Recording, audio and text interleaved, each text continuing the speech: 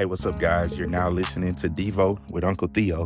Today is day 47. We're going to cover chapters 8 and 9. So in chapter 8, let's look at verse 1. Then the Lord spoke to Moses, saying, "Speak to Aaron and say to him, when you mount the lamps, the 7 lamps will give light in front of the lampstand." Aaron therefore did. He mounted the lamps at the front of the lampstand, just as the Lord had commanded Moses. Now this was the workmanship of the lampstand, hammered work of gold from its base to its flowers. It was hammered work according to the pattern which the Lord had shown Moses. So he had made the lampstand.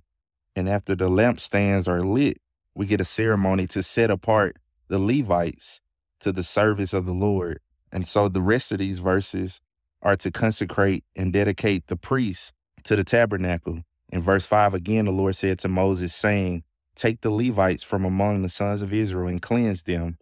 Thus you shall do to them. For their cleansing, sprinkle purifying water on them, and let them use a razor over their whole body and wash their clothes, and they will be clean. Then let them take a bull with its grain offering, fine flour mixed with oil, and a second bull you shall take for a sin offering.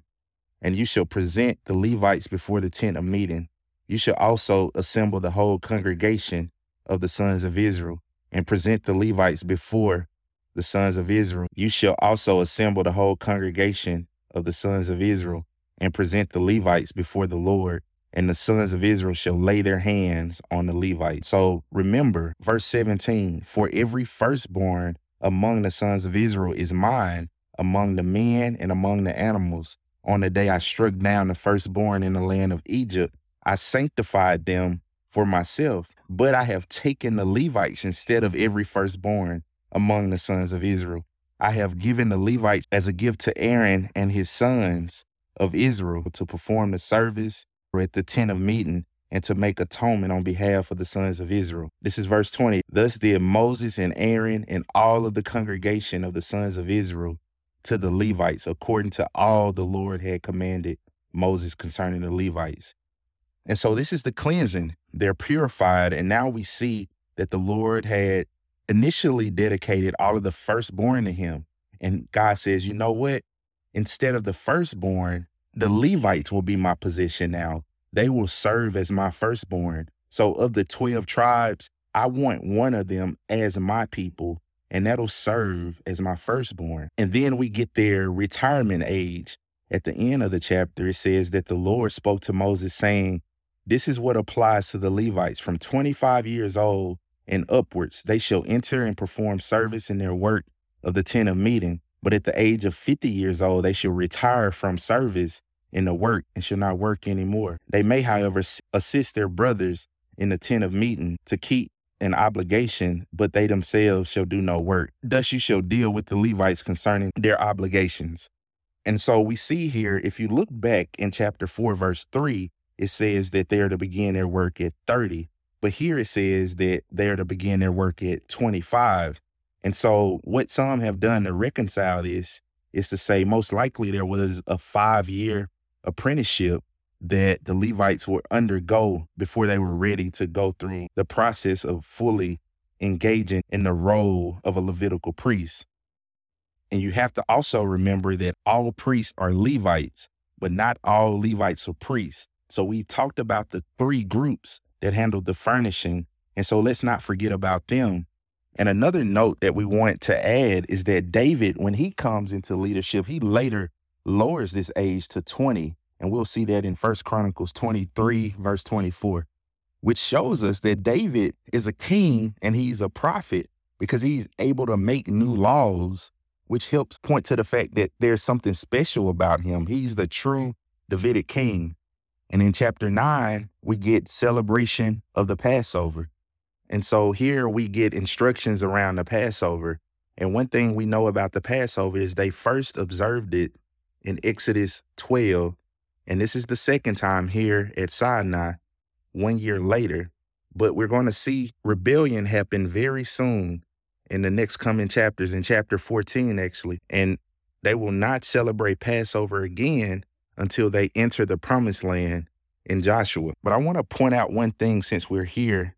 We already covered the Passover, But look at one thing it says here at verse 12. It says, they shall leave none of it until morning, nor break a bone of it according to all of the statute of the Passover.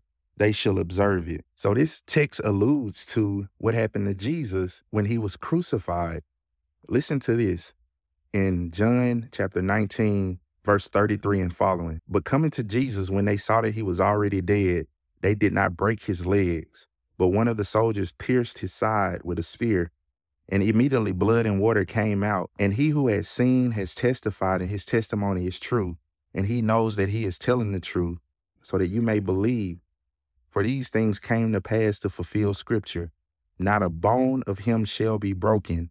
And again, another scripture says, they shall look on him whom they pierced. So you have here, what we're reading today is the prophecy of what will be fulfilled, recorded in Exodus 12 and here in Numbers 9. And after the instructions on the Passover, you get instructions of how Israel obeyed the Lord when he would settle upon them. And it says this starting in verse 15. Now on the day that the tabernacle was erected and the cloud covered the tabernacle, the tent of the testimony, in the evening it was like the appearance of fire over the tabernacle till morning. So it was continuously.